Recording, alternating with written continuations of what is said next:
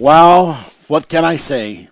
Something about those old hymns that does something to me. And then when you add your style of playing, Janet, wow, it's electricity. And hello, everybody. Yes, what you've heard is a selection from some really old books. We're talking going back 90 to over 100 years. We've got some hymns that were actually written in the late 1700s. And there's something just so pure and simple about them. And the words are just so entwining. We eventually hope to be able to present the words as the songs are being played. And today is September the 8th, and we're into Analog with Angels Part 10. We want to tell you that today that what the Lord has put on me for the imbuement of prayer for the whole message and throughout all the different words that are to be spoken is the imbuement of the for the healing of the pancreas. The pancreas is an extremely important organ, and it causes all kinds of problems that people haven't even dreamed of that it has the potential to cause when it is out of balance and not in harmony with the whole body. And diabetes, of course, is one of them. But there's many others. That is our prayer with every word that we minister here today. And then to remind you, the scripture of 2 Corinthians 3:6, to remember the letter killeth, but the Spirit giveth life. So important. Then a slight and pretty fast review in Psalms 68:15 through 16, and we'll be on to that one again. But this particular portion, we talked about, Strong's Concordance 1388 in the Hebrew, a lump, a peak of hills, and this was where this particular aspect of height came from. And it was a different scripture than was used in the scriptures, about Christ having ascended high above this and above that, and then we saw the connection to the word Shemayim, and Shemayim is a quite often used scripture, and it actually means, both in the Old English, and they got that from the Old King James, heaved up, and of things, or the heights. And this is the word that heaven was taken from. Heaved up. If you take the word heaved, all you have to do is add an end to it, and you have the word heaven. But the idea of the saying is where it comes from. So that was just, of course, extremely interesting. I had a lot of people contact me on that. We got into Psalm 68:22, bring again from Bashan. We talked about in the 16th chapter of Ezekiel about the different nations that had been destroyed, and God bringing back their captivity. We talked about the law of captivity and the members of the body, Romans 7:23, and we were big into Psalms, where it talked about the captivity and Christ descended. Those were just so important. That same scripture was repeated in Ephesians 4:8. So it was just an interesting trip that we took. It was just an interesting thing that we were able to get into. It was a really exciting teaching and sharing, and we just thank God. We talked about those that worked really hard of the ancient Christian people, the ones before Jesus, though. But they had an experience with him, like Abraham. Jesus appeared as one of the angels, and but nevertheless, we showed the scripture in Hebrews 11:8-13 how that Abraham did not see the city not made with hands, and that was all part of his destiny with becoming the father of Abraham's bosom. We carried on, with many other interesting connections. We talked about being absent in the body but present in the spirit, and how that there was a part of the defining aspect of that scripture, not quoted most of the time by ministers, which says that therefore we are always confident that while we are at home in the body, we are absent from the Lord. And that was a definite qualifier that had been left out, and it changed the meaning of opposite of what some of these people were, interpreting it to mean. And that of course was an important, ratio of new insight. And as these ratios of insight continue, it just downs the doubt and the fear and the trembling that has been put into the hearts of many of the Christians because of the fear and trembling and preaching of dread that is being preached so much around the world. So now I have here something pretty interesting, and it's about the Holy Manifest, the book, the Holy Manifest. As you know, the Manifest Chronicles before Genesis is one of the chapters out of the Holy Manifest. Star Rise will be the next book we get to you. That will be a second book from the Holy Manifest. And I have a little write up here that I wrote years ago. Holy Manifest, the Book of Little Trons. Think of sound tron. Trons also comes from the word metron, which means measurement. The Holy Manifest, the Book of Little Trons, from the 8th seal of the 7 thunders, published for the centuries of the 2000 AD millennia and until the age of Ion, the age of reverence, containing 7 thunders of knowledge from Gabriel's Book of the Soundtrons. So it's the message of the 8th seal, it's the 7 thunders of wisdom, and it has the Holy Manifest seal containing 7 thunders of knowledge. And that I thought you would be interesting, just to hear it, because it's quite a presentation that when the day comes we'll do.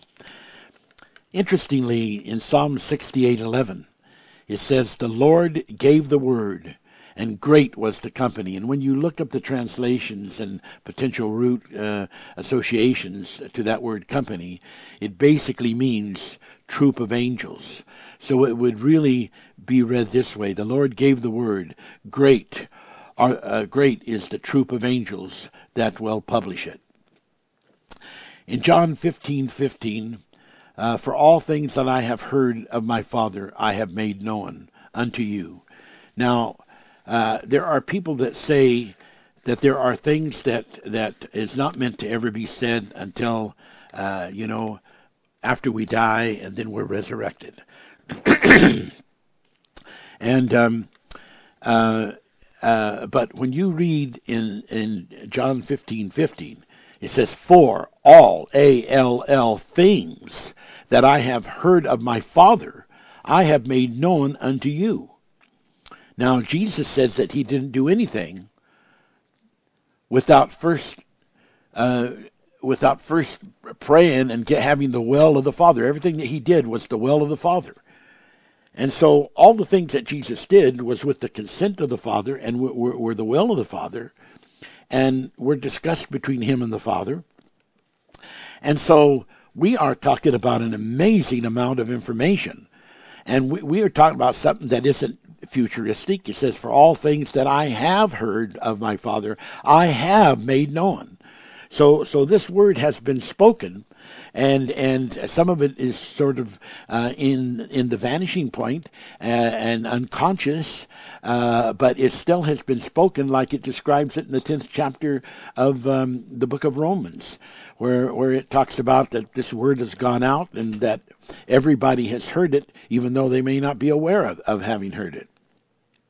So then, that just perfectly, goes along with John 21:25, and it talks about, there are many things which Jesus did, the which, if they should be written, I suppose that even the world itself could not contain the books that should be written. Should be written. So when we are talking about the Holy Manifest, we are talking about the revelation of some of these, things that are part of the vanishings that are nevertheless out there in holy space, and they are prevailing to be expressed, as it also describes in Romans, how that there is this yearning and this unctioning to express and to bring forth the manifest of creation. And so it says, if all the things were written that should be written, they should be written. So we want to encourage you to keep listening to these messages, because you are getting the opportunity to hear the things that should be written. And blessed be the name of God. Blessed be His Holy Spirit. His kingdom is within us. I want to share something with you to give you an idea. This is a little bit of reading, but it's very precious. And it comes from Job 9, Job chapter 9, verses 4 through 11. And what it is, it's the MIV, which is the Peace Manifest Bible interpretation, and this is, of course, a part of the Peace Bible, which is the new translation, a new interpretation that is going to be released one of these days. And there are 11 scriptures here.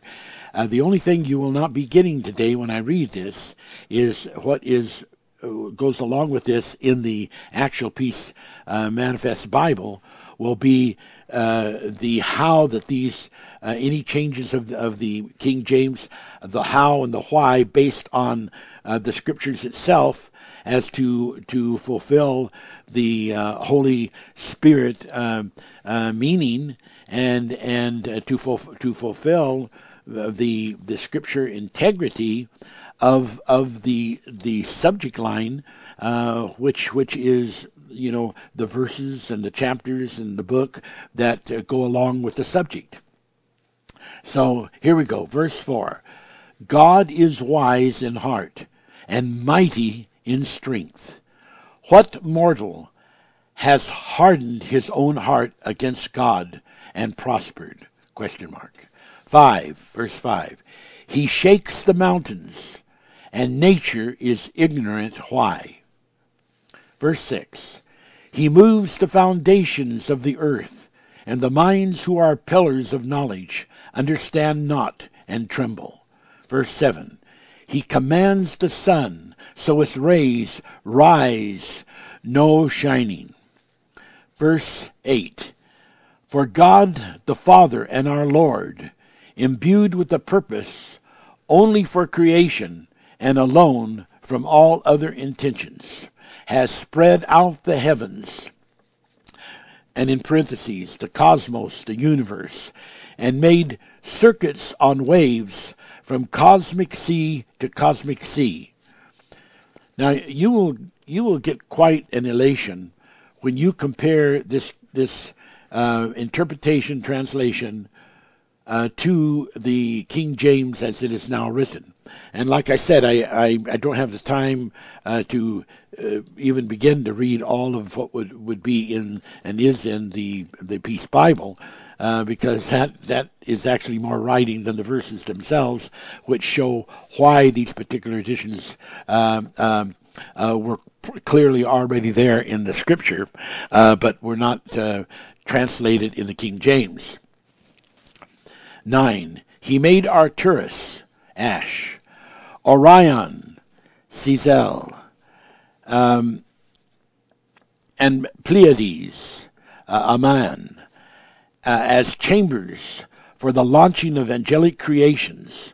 Also there is the chambers of the south, verse 10, which along with the three said chambers, which are all great places made for great purposes, beyond which an indifferential mind will be able to discover or know, such wonders as these are of a greatness of codes that are of such continuous event, there can be no summation to a conclusion. I, Job, felt the Lord pass. This is verse 11. Now verse 11. That was verse 10 we just read. Verse 11, the last verse. I, Job, felt the Lord pass by me, though I saw him not. He passed the Father's house and all the other chambers, and joined Michael, the Lord of hosts, archangel of the seraphims. But though I could not perceive this, though I could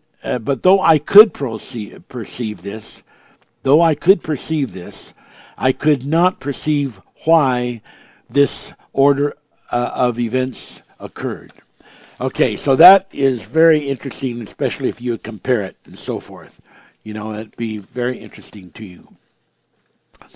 Now, the Bible tells us in Zephaniah 3:9, there's going to be become a pure language. And in Joel 3:11, it talks about he's going to cause his mighty ones to come down. And in Joel 3:21, which is contextual to the subject, he says, in other words, the angels are going to come down, and blood is to be cleansed. They are going to cleanse the blood. We begin to see how extensively clear that the Bible is on wanting our lattice, which includes our genetics and includes our spirituality. Because there's both physical lattice and spiritual lattice, and how important that those things are to be understood as part of the plan of God. That God is going to get into our bodies, and there's going to be genetic changes that take place through lattilution. And through genetic cleansing, that God is going to do, and the Manifest teaches the doctrine that proposes the process, and so it's exciting, it's promissory, and it takes us to the very precipice where these things are to begin. Now, we have to understand when we're looking into the Hebrew Bible, there are some, interesting differences in the Hebrew language and English and other languages. But in the Hebrew, there is no tense, no form to indicate past, present, or future. The only way you can tell the time in Hebrew is by the context. So, that aspect of itself alone proves that you cannot even properly translate the Bible without translating it with a correlation to what the context is. The context of the verse, of the sentence, of the chapter, of the whole book, and of the Bible.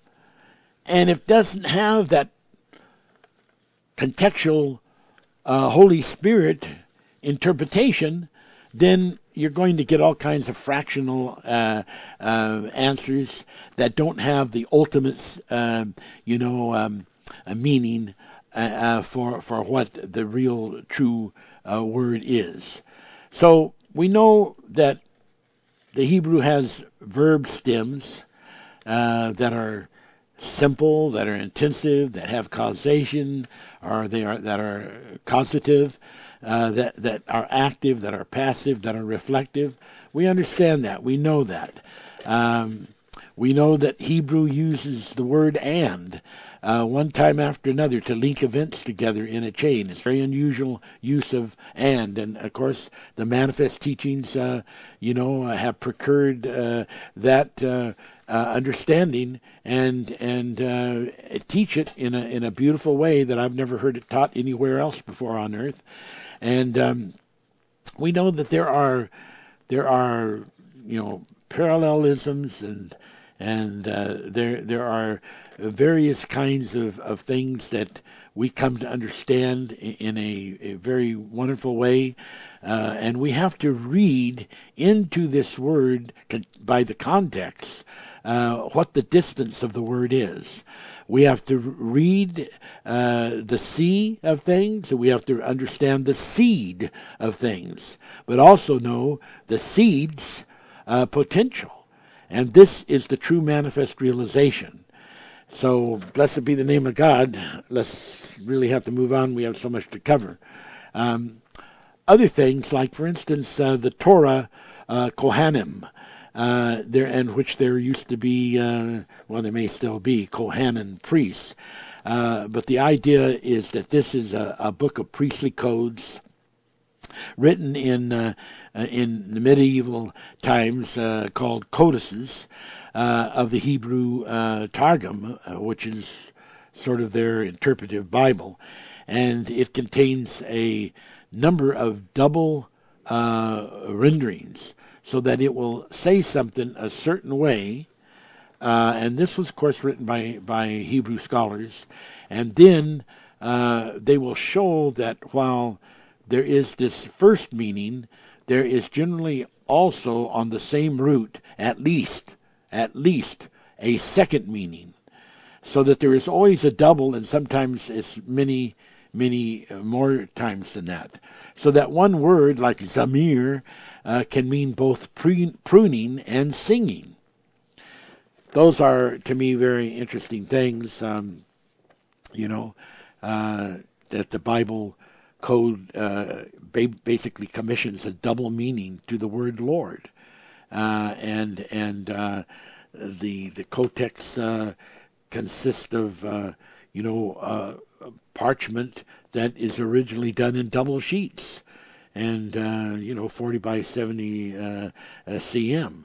So there's a mystery to it all, and it is far the cry of the times to start bringing forth this mystery. In the parallel world of the scientific world, I've shared this with you once before, but it's pretty interesting. Scientists have stored a 300-page book in DNA, 53,000 words, 11 images in a software program, the largest amount of information stored artificially using genetic material. And I've many times I have shared how that we only know 5% of knowledge about the universe. That includes our galaxy and the Milky Way that we live in, and neighbor galaxies, like the M31 Andromeda galaxy, and it is so interesting that only 5% is known. And even if you're talking about archaeology, there's only 5% known and discovered in the earth, and only 5% that they say is discovered in the oceans and the seas. And so, when the Bible says we look in a glass darkly, wow, does that Bible ever have truth to it? There is a promise, though. In Isaiah 33:17, it says, "Thine eyes shall see the King in his beauty, and they shall behold the land that is very far off." And I've had people say to me, yeah, well, that was talking about that when the children were going with Moses to the promised land, seeing the promised land. I beg your pardon. This was written in the book of Isaiah, and that was long after the children of Israel had been settled in the promised land. So when it says, thine eyes shall see the king in his beauty, this is talking about a special place of revelation. And when it says, you shall behold the land that is very far off, it's talking about Artura, the Father's house. And so that is just absolutely beautiful. It's just gorgeous. And it's so interesting how that in the Bible there are so many different symbolic and ways in which the Word of God is explained and written. We know we get into Revelations. It talks about the number 666 and the meaning of that and the weight of that and the gravity of that and how that in the Old Testament in 2 Chronicles 9:13 it talks about 666 talents of weight in gold that came in to Solomon in 1 year, and so there is so much, and God is speaking to His church and saying, like in Canticles 2:10 and 5:2, rise up, my love, and come away. God is taking us away from the shallows. He's taking us away from the shades. He's taken us away from those dark, blurry places of confusion, and He's wanting to bring His people into a place where they can remember God as God is. I talked some time back in one of my other teachings, but this is such an important thing, how that the simple word come, which is used quite often in the Bible, and in the Hebrew part of it, without getting into the Greek, in the Hebrew part of it, there are so many different meanings, and I won't read all of them to you. I have in the past, but in the Hebrew Concordance of Strong's dictionary, 33:18, it means come means to go. It means to break out, to bring forth, to draw forth, to go abroad, to and fro. In the Hebrew number 1961, it means to exist, to come, to cause. In the Hebrew number 935, it means besieged or fallen. Of 5927, it means ascend, arise, carry up, fetch up, act, work, perfect, take away. In 3212, it means to walk. Again, away, carry away, cause to go, to march, to prosper, to pursue, to spread, to vanish, away, and to cause to lead. And 857, to arrive, to bring. 3381, to go downward, to descend downward to a lower region, bounding, enemy, subdue, take down. 5066 means to be with a woman, attack the enemy, to worship, to adduce an argument, to offer, to overtake. 7126, approach, bring near, cause to bring forth, draw near, at hand, produce, make ready, stand, take. And it just goes on and on and on. There's just so many, and some of these are extremely different and opposite. But interpretation of the words, is not just simple Simon. And if it's not done by the characteristics that you find when you go through all the disbursements of the character of the word, which is the fulfillment of the context. And you have to know the context to know which interpretation of a word like come to apply. Otherwise, you can be into all kinds of problems with a true interpretation. Okay, now let's just keep going because there's so much here and it's so interesting. We have so much that is going on in the world today. And there is so much in the Bible about the different Leviathan type of critters, that existed. Job 41:1, Psalms 74:14, Psalms 104:26, Isaiah 27:1. These were like dragons. And in the 1800s, someone came up with the idea of dinosaur. Dinosaur was just another word for dragons. And so we have to totally understand that. If we don't understand that, we miss it. And we have discovered, by revelation from God, and also we have witnesses of this from things like the book, The Witness of the Stars, like the Scorpio constellation. It's like one of the longest constellations in the heavens, and there is a meaning to it and a symbolism of it, and there's a gospel in the stars, and there's a story on earth too. When we talk about cleansing the blood, and we are finding out today that the biggest part of the humans on earth have Neanderthal blood in them. A percentage. It's a small, but it's a definite, sufficient percentage. And there is a plan that God has. We have been told about the tares in the Gospel of Matthew 13, beginning with verse 24, and how that those tares were sown into the world, into the field, so that they have inundated the field, which is the people of the world, and they're planted in the genetics of people, and that's the word of God. And now they discovered this thing of the Neanderthal, and that there is some meaning. And we're discovering, day by day, the thing of the dragons, and how that there's really a lot said in the Bible that people are not aware is there. Is part of the vanishings, where people read it but they don't see it, and God is moving by His Spirit.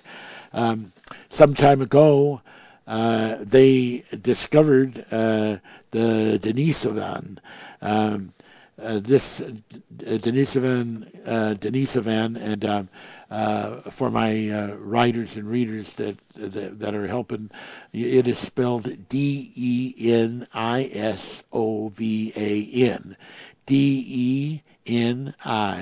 Denisovan, cave girl. So this Denisovan, cave girl, is found to be aged at 74,000 to 84,000 years ago.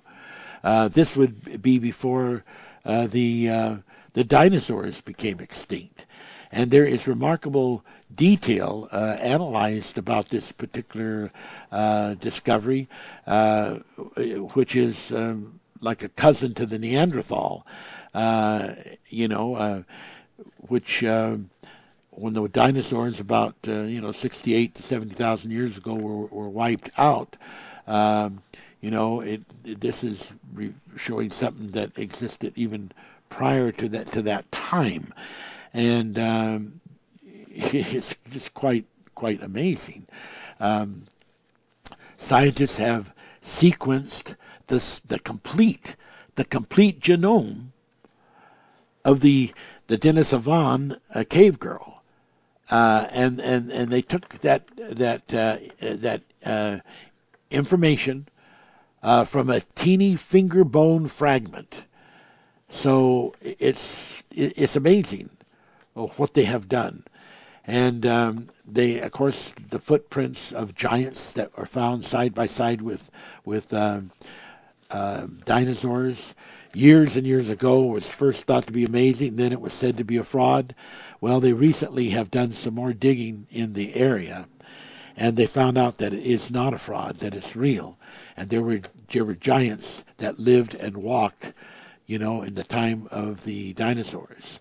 And I can understand that, and I could sure tell you a story about that, because we know from our teachings that the dinosaurs and the giants were creations of Lucifer, Satan.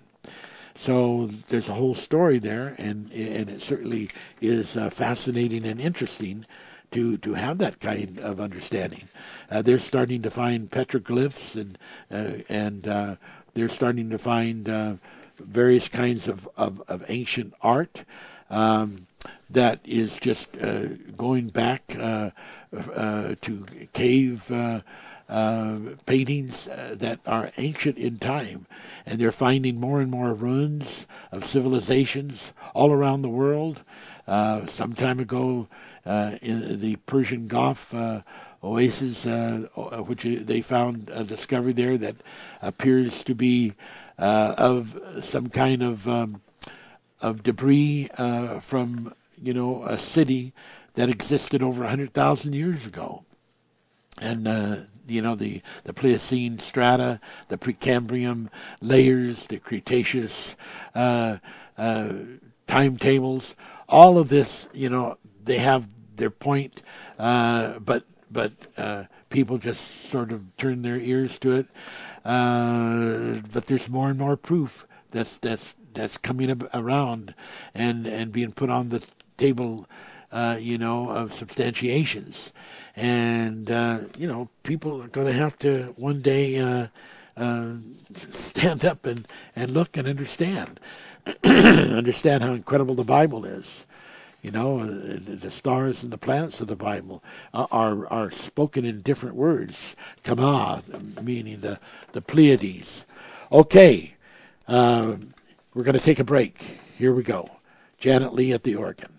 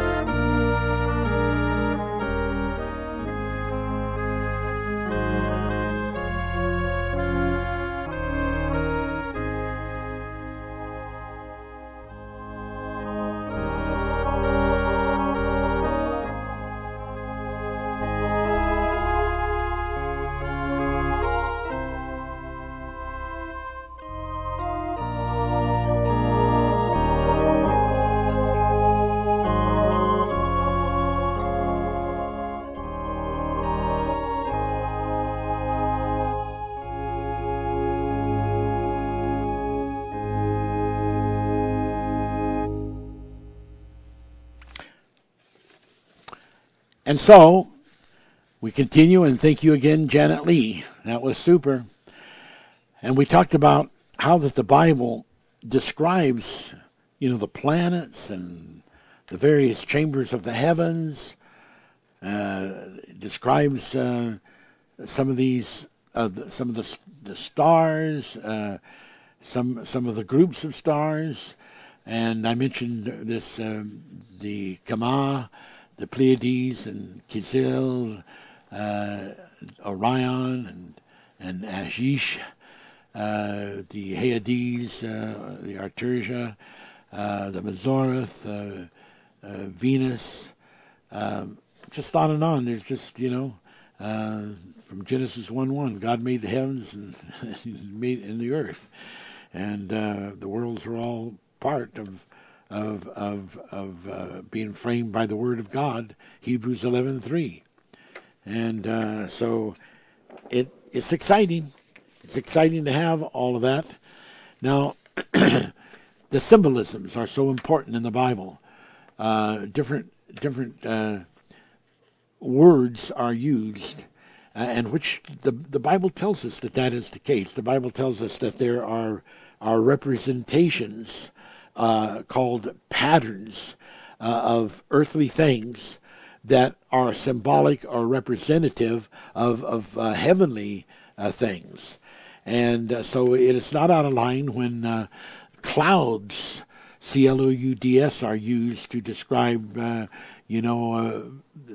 chariots that are whirlwinds of fire. Clouds is another way of calling a flying vehicle of the angels, a stealth, produced vehicle. Like stealth means something that is hidden in a certain way from reflections so that it can't be seen, even to the point of vanishing from being seen. And we've got the clouds, spoken of in so many scriptures. Jeremiah 4:13, he shall come as clouds, and his chariot shall be as a whirlwind, and his horses, which horses represent engines or pilots, swifter than the eagles.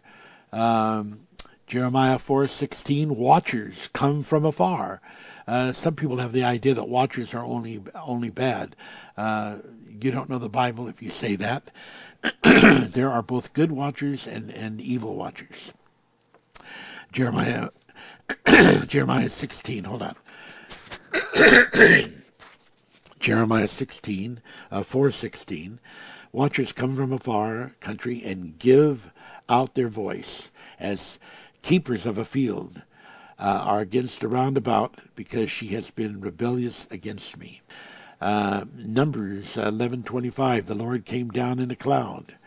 Clouds can represent Shekinah glory also. The cloud went before their face. Exodus 16:10, the glory of the Lord appeared in a cloud.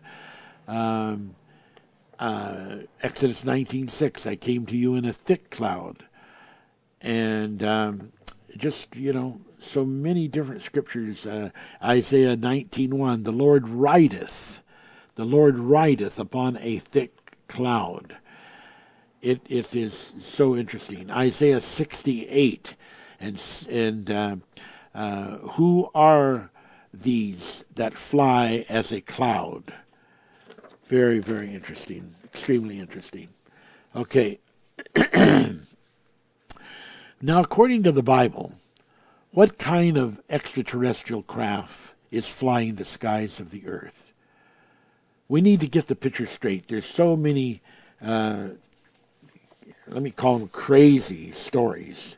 There's just so many crazy stories out there, and things that are being taught, things that are being said, and it is causing a lot of confusion to where people don't hardly know the truth, what the truth is, and we've got to get the picture straight.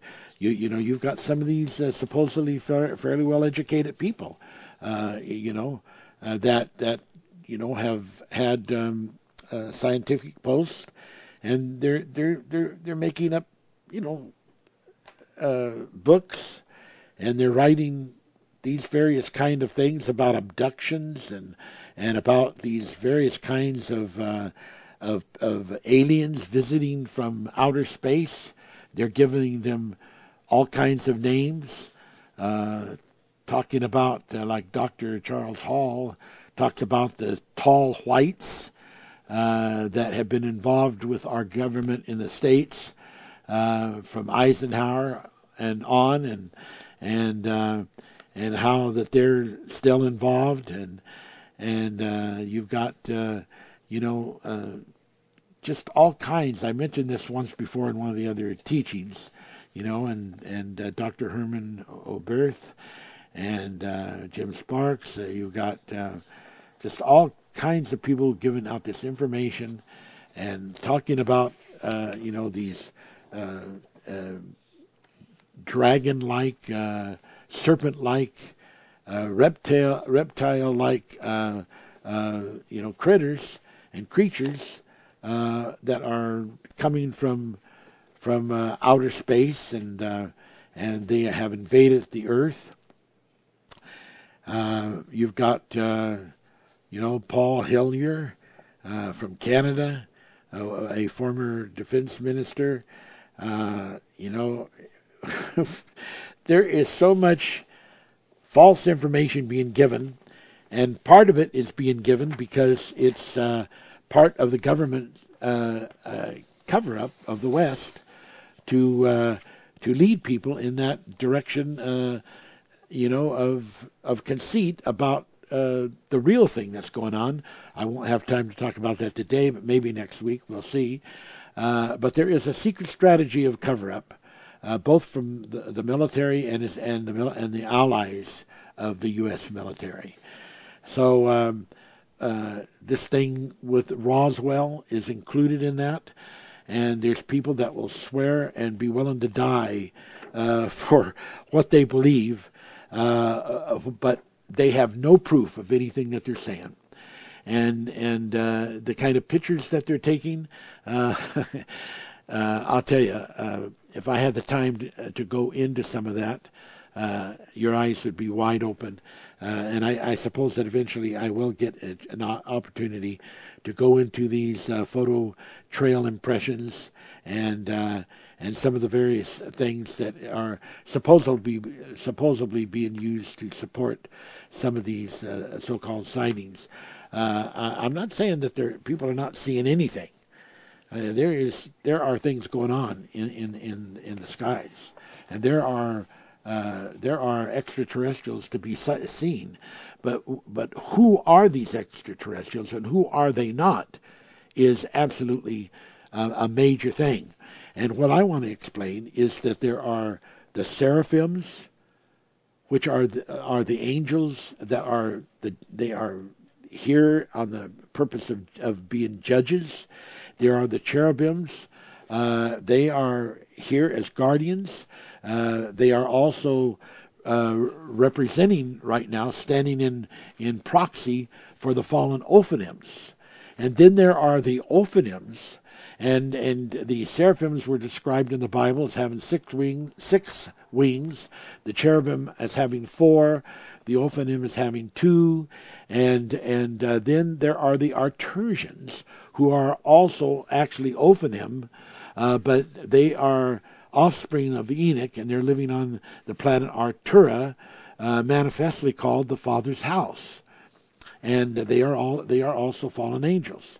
So, of these 4 groups that fly the winds of the earth, they are very important to understand that these groups that are here have put a limit on what the aliens of Satan, Lucifer, Satan, are able to do. They have limits, and I know what those limits are, and I know this is going to be hard for some of the people that they're into all these kind of crazy mixed up things, which have all come from secular people mostly, and then eventually splashed over into to church people, and people have just sucked that up, and there is no Bible to support it at all. No Bible to support it. It goes against the Word of God. And as we continue on in these teachings, I'm going to show you how unsupported that is. But I can't do it today. But I'm going to show you that so that you really get the understanding of it. Now, last week, I shared with you the revelation on the aliens.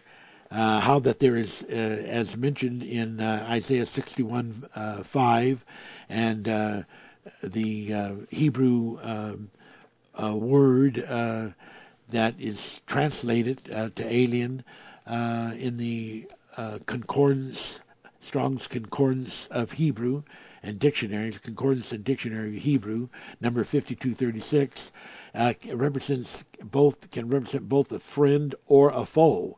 So that there are both kinds of aliens out there. Yes, there are. And we're not saying there are not.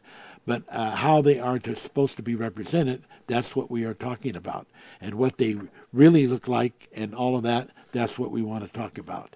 And so that this recognition can be have the care of the respect of the Word, and it can be shown to be proven by the Scripture.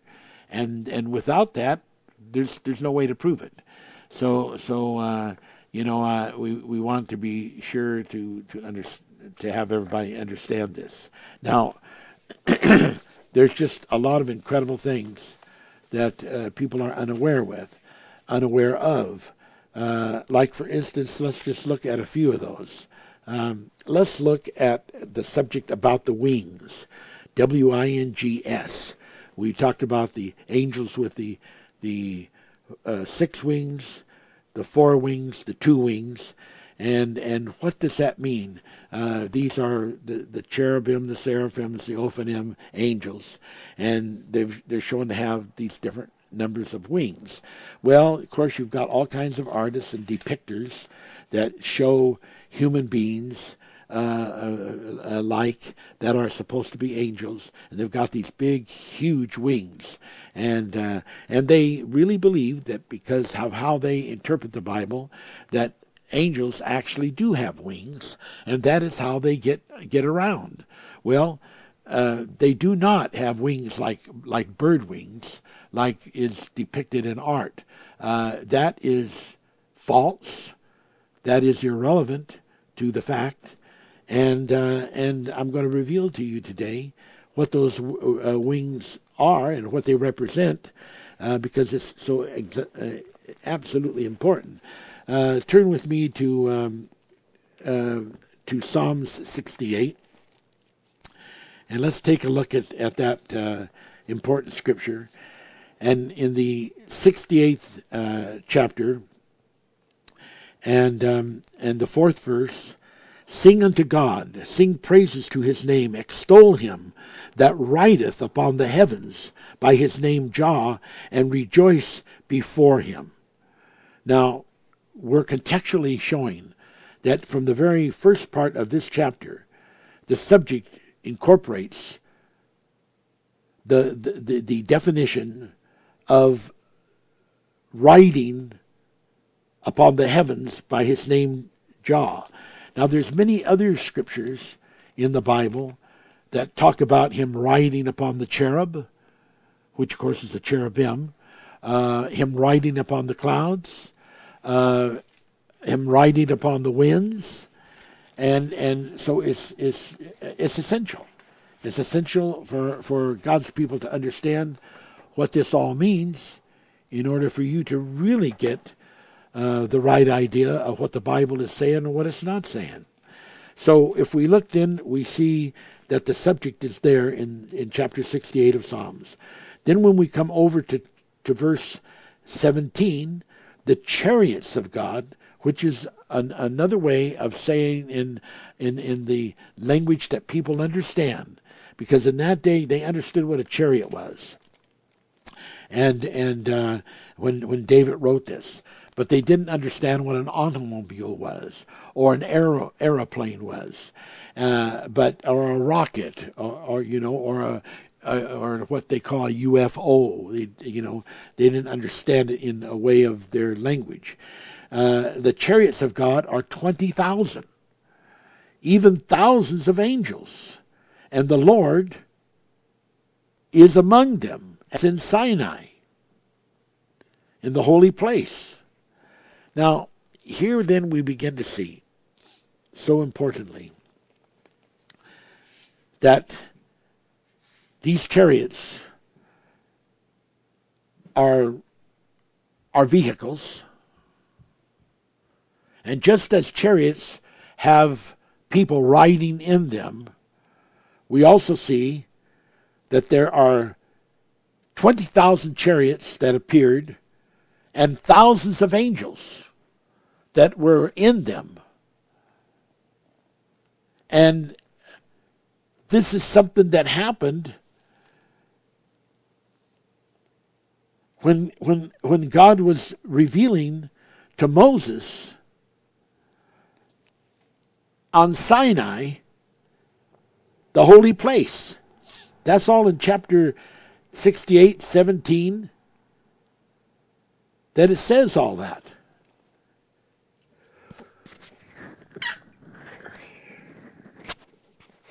Okay. Wow. Now, let's go to the book of Ezekiel. Start with chapter 1 in Ezekiel. And let's take a look at this. We're going to come back to Psalms, but right now let's just go over there first. To Ezekiel. Okay, chapter 1, and we'll also look at chapter 10, but first we'll read some stuff in chapter 1. In chapter 1 and verse 4, and I looked, and behold, a whirlwind came out of the north, a great cloud, and a fire enfolding itself, and a brightness was about it, and out of the midst thereof, as the color of amber, out of the midst of the fire, and out of the midst thereof came the likeness of 4 living creatures. And this was their appearance. They had the likeness of a man. And everyone had 4 faces, and everyone had 4 wings. And their feet were straight feet. The soles of their feet were like the soles of calf's foot. They sparkled like the color of burnished brass. And they had the hands of a man under their wings on their 4 sides. And they 4 had their faces and their wings were joined one to another. And they turned not when they went everyone straight forward. Now, there are so many symbolic things here. And every symbolic thing, from the description of the burnished brass of the sole of the calf's foot, likened unto the sole of a calf's foot, all of those are symbolic. They have a meaning. We don't have the time today to get into all the meanings, but we want to get into this understanding of the wings. So when we read here in Ezekiel 1, and we read in verse 9 through 11, their wings were joined one to another. They turned not when they went. They went everyone straight forward.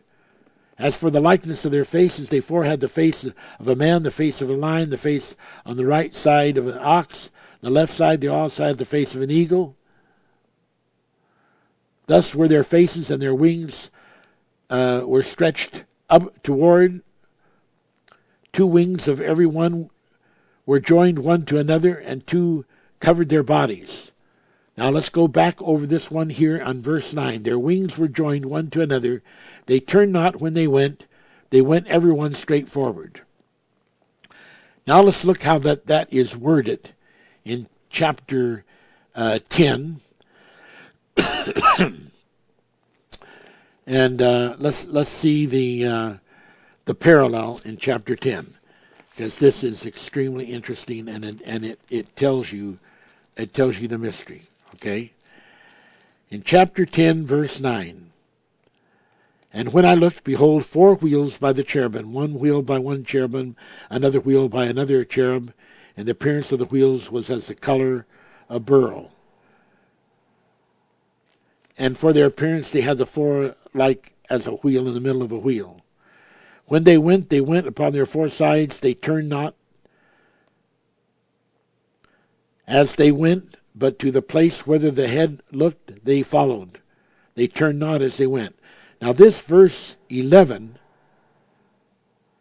chapter 10, verse 11, says the same thing as verse 9 of chapter 1. Their wings were joined one to another. They turned not when they went everyone straight forward. Except that in the one scripture, in chapter 1, it calls the subject wings, W-I-N-G-S, but the subject in the 10th chapter, verse 11, is wheels. Now, the real meaning of the wings mean wheels, and wheels mean wings. Now remember, in the Hebrew, one word can have a multiple of meanings. But in this particular instance, the wings mean wheels.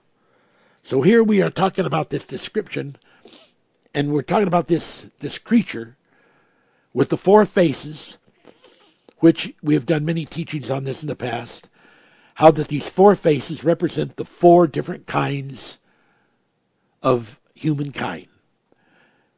So that they're also described as the 4 winds, the 4 directions, the 4 rivers,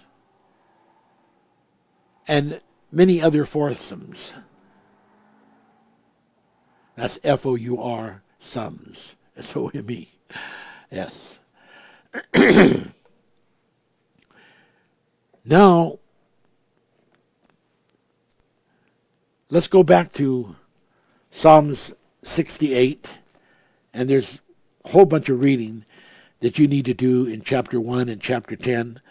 It makes it very, very clear, like in chapter 10, verse 16, and when the cherubims went, the wheels went by them.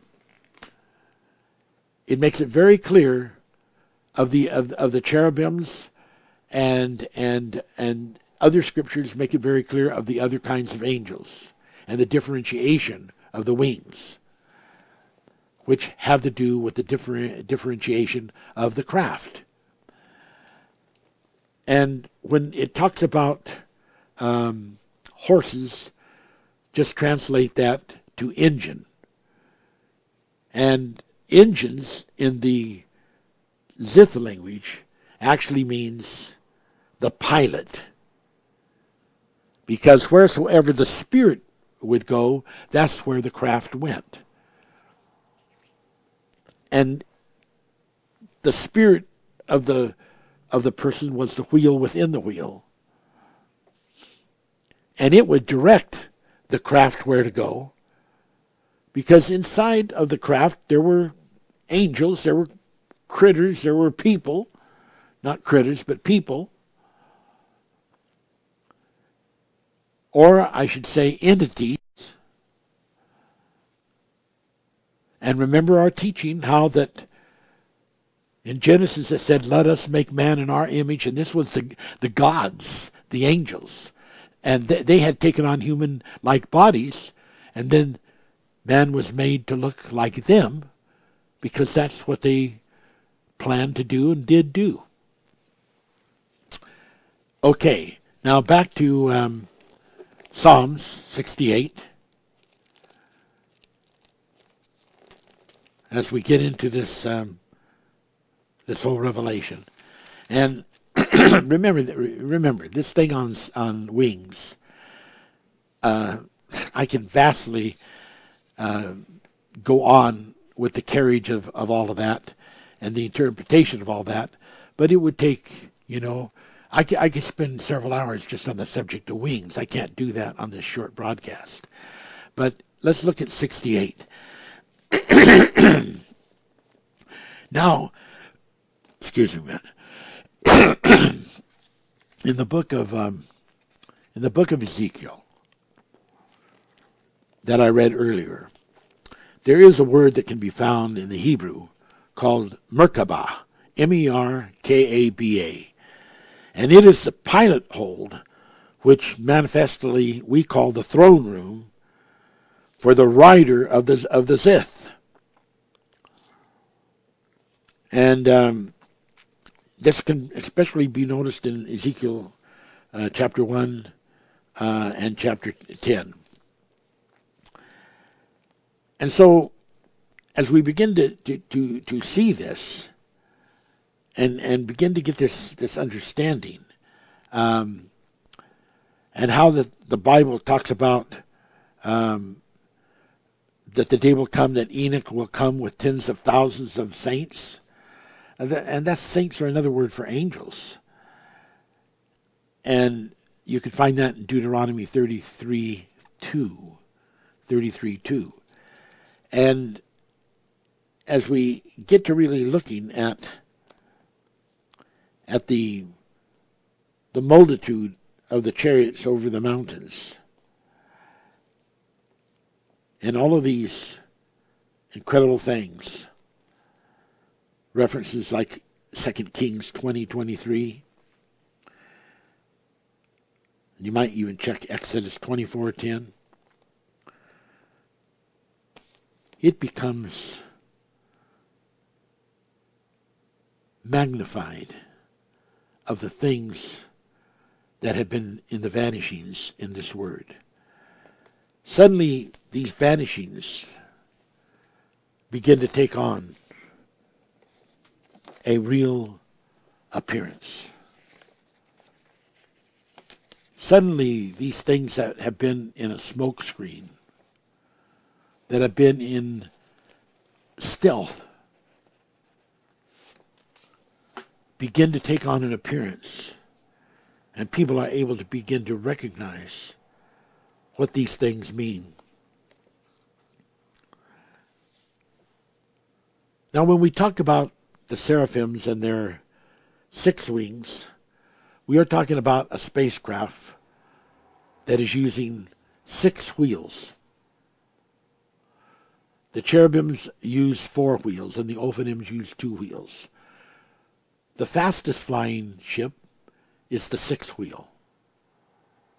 The next fastest is the 4 wheel, and after that is the 2 wheel of the Ophanims. You have to understand that during the creation, when the creation was just really getting started with human entities, that the Ophanim program, to the extent of where they were with their crafts, crashed, in a sense of stopped its technological advancement because of the fall of the Ophanims, the fall of the angels.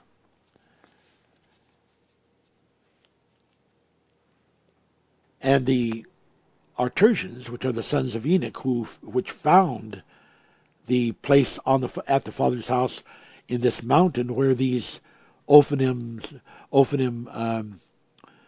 Ziths were hid,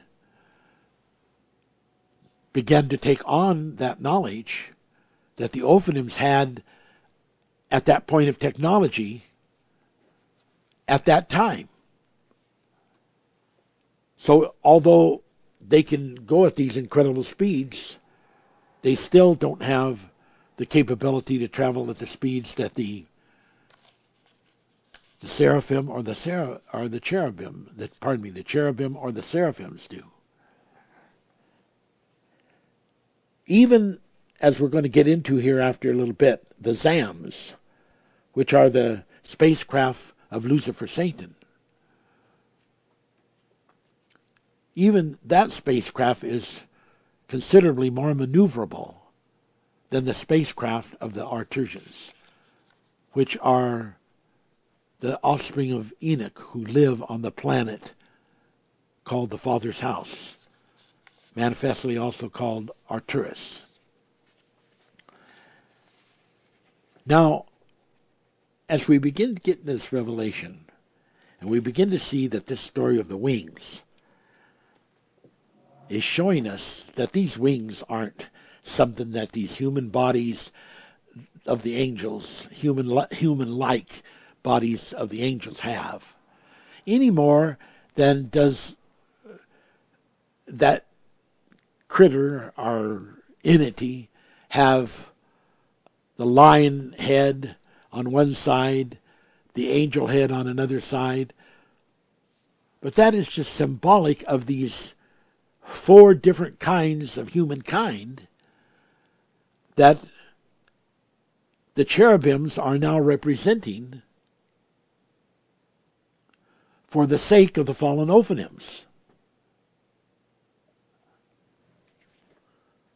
So when we get into the book of Revelations and we see all these things about, this dragon coming out of the sea, and we see all these various critter-looking descriptions that are so vividly pronounced in the book of Revelation, if you go out there looking for those kind of critters, you're not going to find them.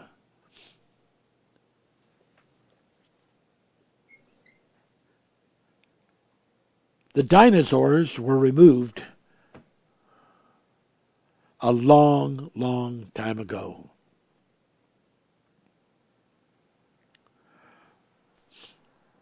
And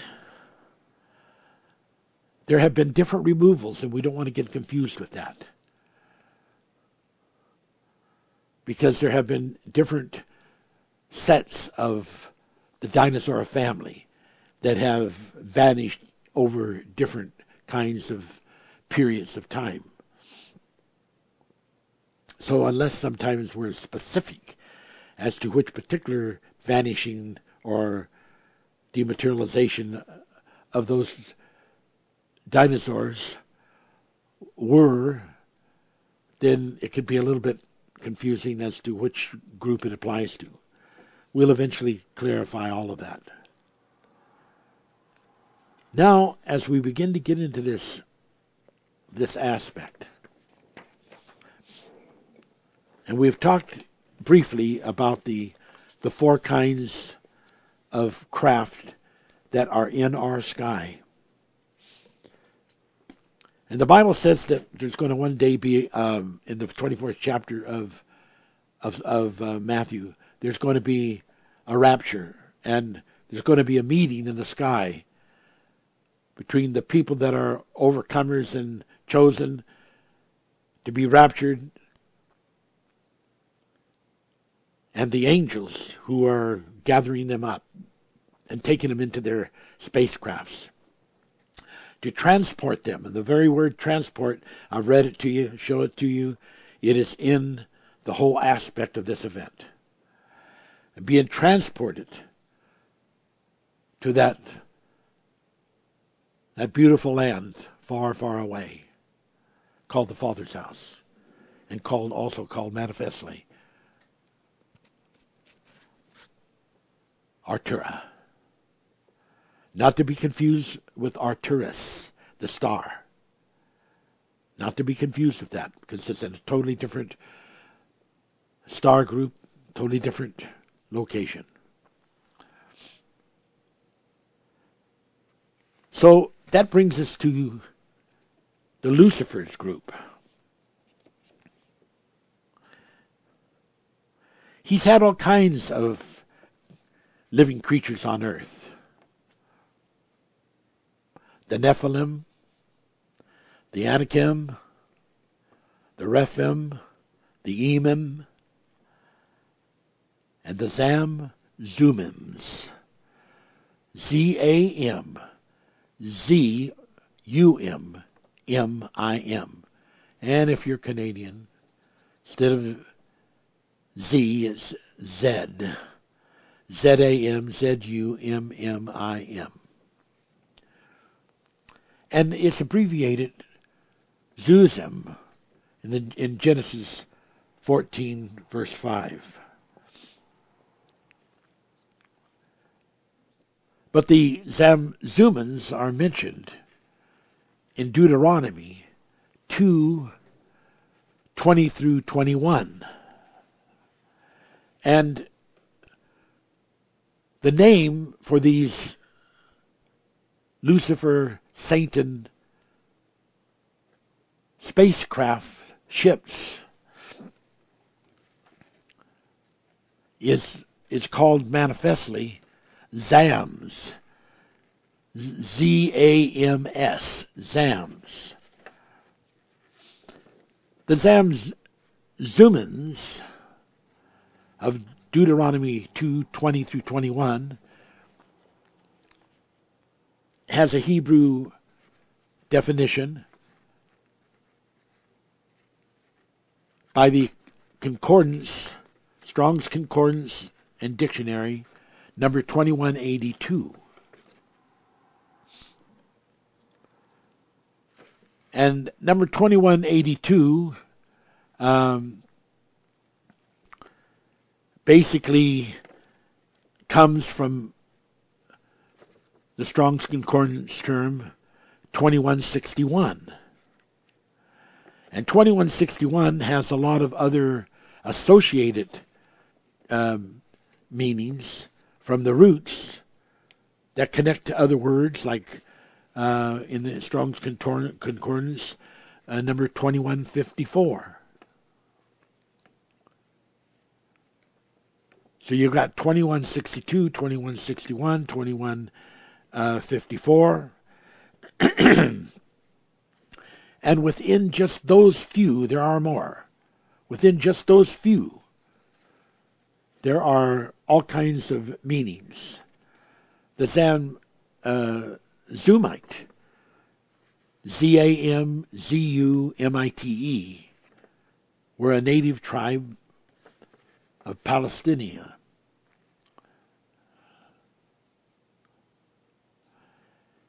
And when we begin to come into the other parts of it, we feel like it is so important.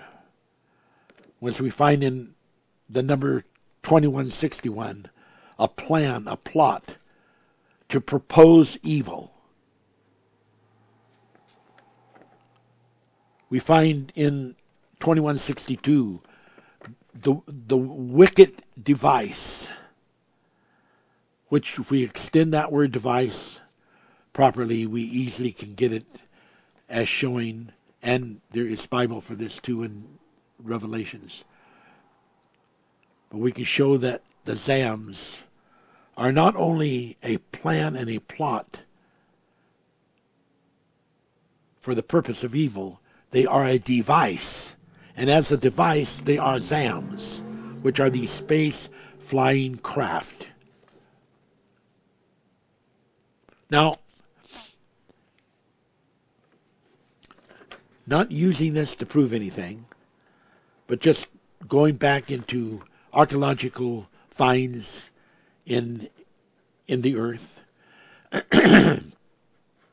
which has dug up various histories like the Sumerian king list that reveals the cultures of Mesopotamia and literature of that time, also including certain mythologies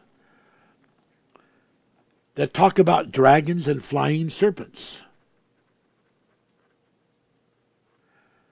And we know that after the Sumerians, there was the Akkadians, and then the Babylonians, which were additional cultures.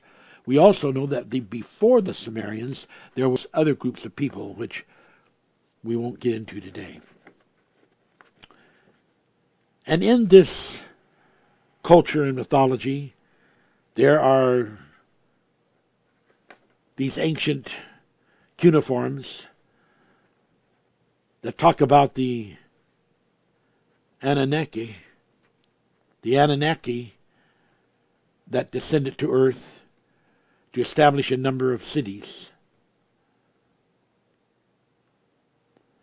who were alien serpent gods and sapient reptiles. But now, even if you look at some of these things that are said, and you look at them in the physical when they are physical,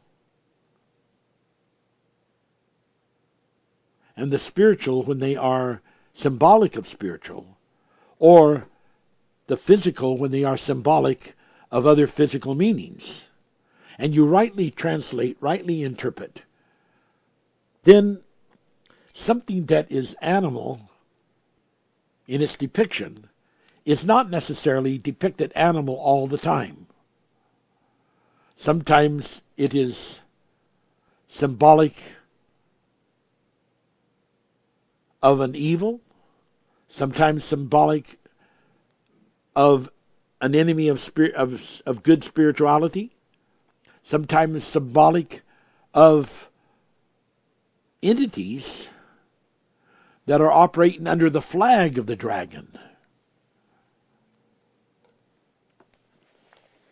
You know, for instance, the earliest Chinese emperors claimed to be descendants of a dragon goddess. So this kind of stuff has been going on for a long, long, long time. And as the reality of this becomes more and more profound,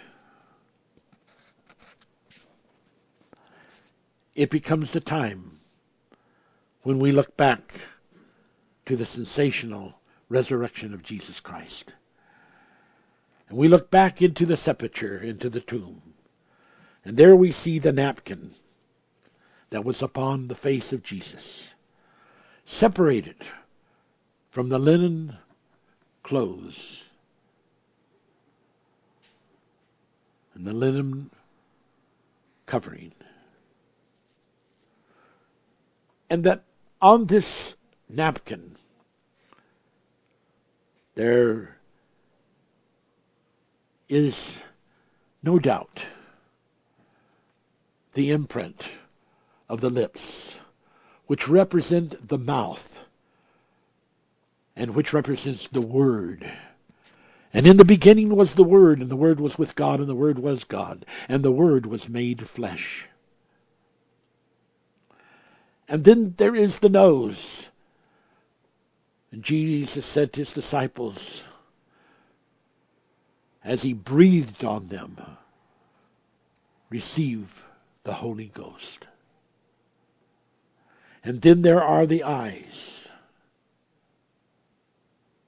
And all of the message of the single-eyed vision through the two eyes seeing one revelation, even though it has many multiplicities of avenues to it. It becomes a oneness of lump. And then this napkin is covering the forehead. That place in the brain where so much incredibility of memory and outpouring of mental thought and compunctions.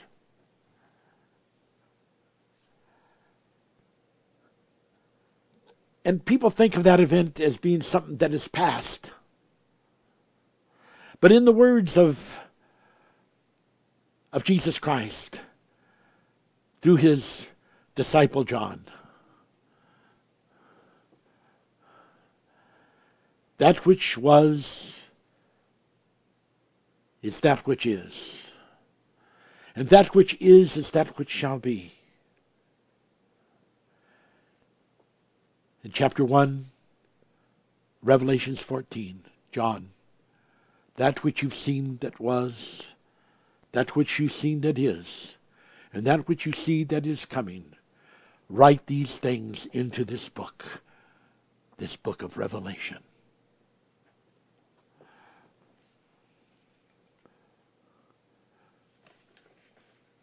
Now, we know that these Zams exist. Because that's why Lucifer, Satan, is the prince, which is another name for principality, which is another name for archangel. Why Lucifer is the prince of the air.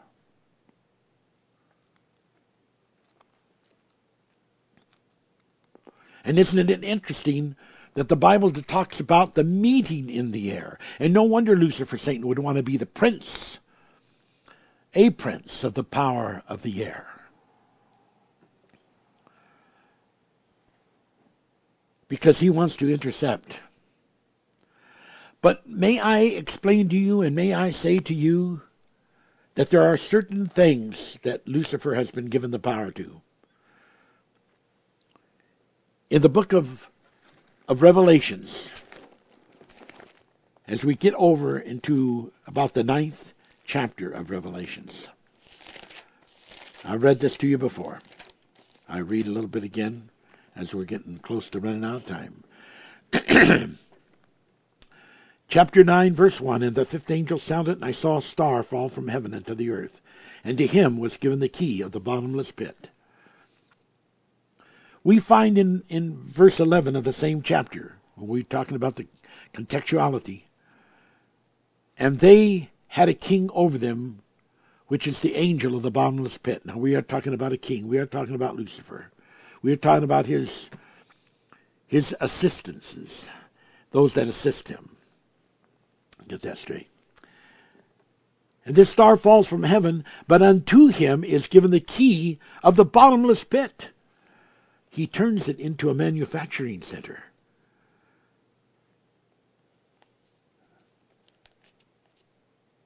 The things that he does is nothing less than incredible. And in one of the scriptures of Revelations, it calls, C-A-L-L-S, calls that bottomless pit Lucifer's or Satan's prison. It's his prison, not the prison he's imprisoned in, but his creation. He has made it to become like a heaven of manufacturing. And immediately when this star that falls from the heavens into this new estate, and he has the key to it, he opens the bottomless pit in a different way than would ever have been imagined. And immediately there begins to come smoke out of the pit from a great furnace, as of a great furnace, to such an extent of his manufacturing that the sun and the air are darkened by the reason of this gigantus, colossus manufacturing output by Lucifer during his time in this bottomless pit, and what he has done with it, because it has become his prison. He has the key. He can open, he can shut.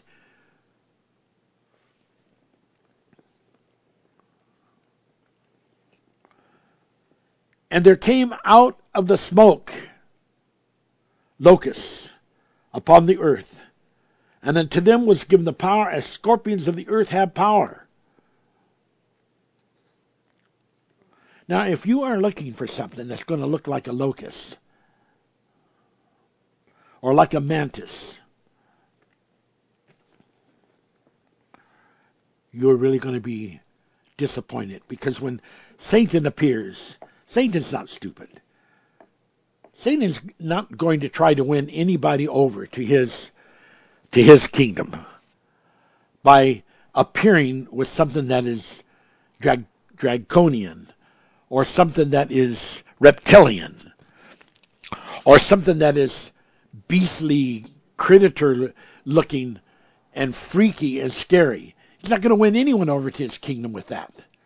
Do the opposite. The Bible says he appears as an angel of light.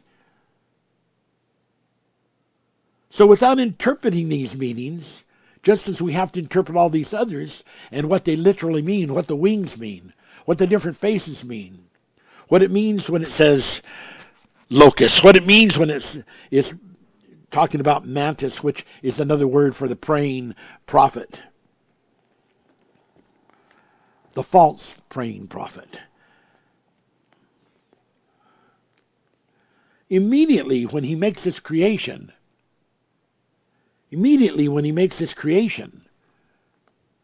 there comes forth a command from the angels of God that he cannot hurt the grass of the earth, nor any green thing, neither any tree, but only those men which have not the seal of God in his forehead. Don't you understand? It's the same way in the skies, that the seraphim, the cherubim, and the artersians are all working together, and they are commanding the skies. And Lucifer, until a certain time comes when that restriction will be taken off of him, which will not happen until after God's people have finished all their regenerations. And the only people that will be left will be the new creations that were meant to be the original creations before the fall of the angels. Don't you understand that there is a rule of law, that the seraphims, the cherubims are given rules, and there are limits of things that Lucifer can do. But one of the things that he can do, because he is given space, is he can send photo transitions and photo translations to the minds of people on the earth, to the point, if they are susceptible to him, he can plant false memories into them that they will believe they have literally seen these critters, these space aliens, and have been abducted by them. And you can't convince them that it didn't happen because it's in their mind as a memory of an actual event that happened. That's the limit of where they can go. And if you start telling all this stuff about all these grays and all that, it just isn't that way. Satan is dealing with beauty. He was the angel of beauty before he fell. He is dealing with things beautiful. And there are two powers that he has been given. Revelations 9:19 says that these scorpions have power in their mouths and in their tails. Now the mouth represents the evil language, enticing words though, that seems to mean right things, sounds good, sounds beautiful, but are actually false. And their tails, which is the sexual temptations that Lucifer has basically made the mental world a wilderness with his use of. The tails are likened to serpents. They've got heads. Yeah, of course they've got heads. Those heads are wise. Like the saying, wise as serpents. And in them is the power to do hurt. And it's a story of Matthew 13:24 plus other verses of the tares being sown. And that's why the blood has to be purified. That's why there has to be lattice changes in human beings. Because they've got Neanderthal in them.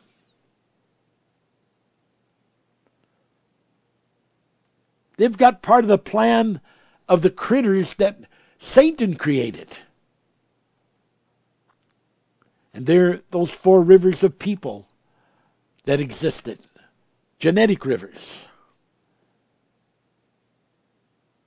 And that's who the sons of God intermarried with.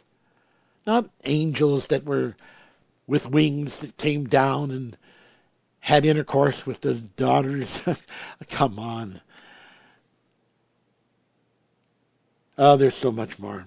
We're just barely getting into it. But I guess I'm getting past the time. But it is so important as we begin to get into the description of these breastplates of fire and iron in Revelations 9:17. These breastplates of iron and fire are representing the Zams, the chariots. Read Revelations 9:9 and 18:13. Read that whole section there.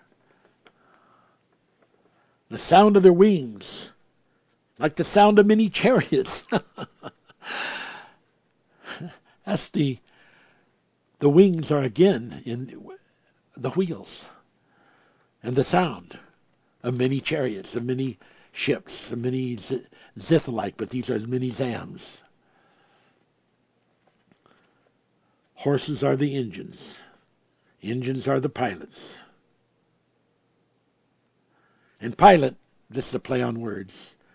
You take the PI, representing circle, separate it, and take the lots, and from the lot you get the false urim and thummim. And from the PI, the circle, you get the wheels and the spin.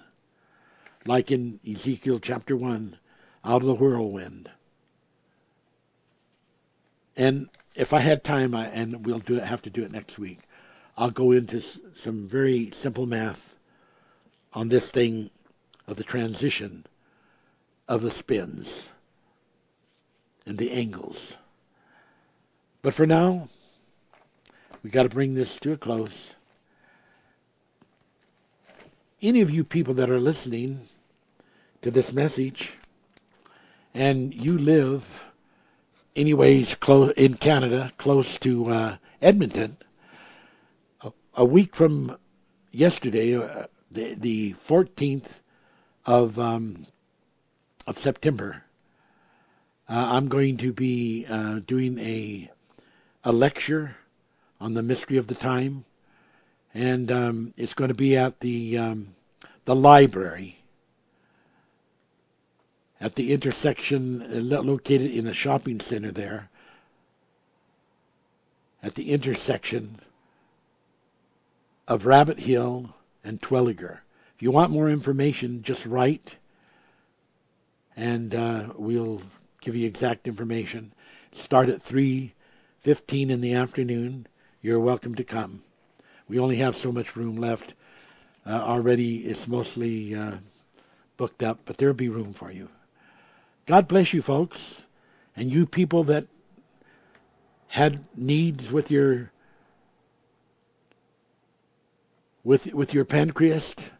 God's Holy Spirit is just moving and talking and dealing and revealing. So this is your opportunity to be healed.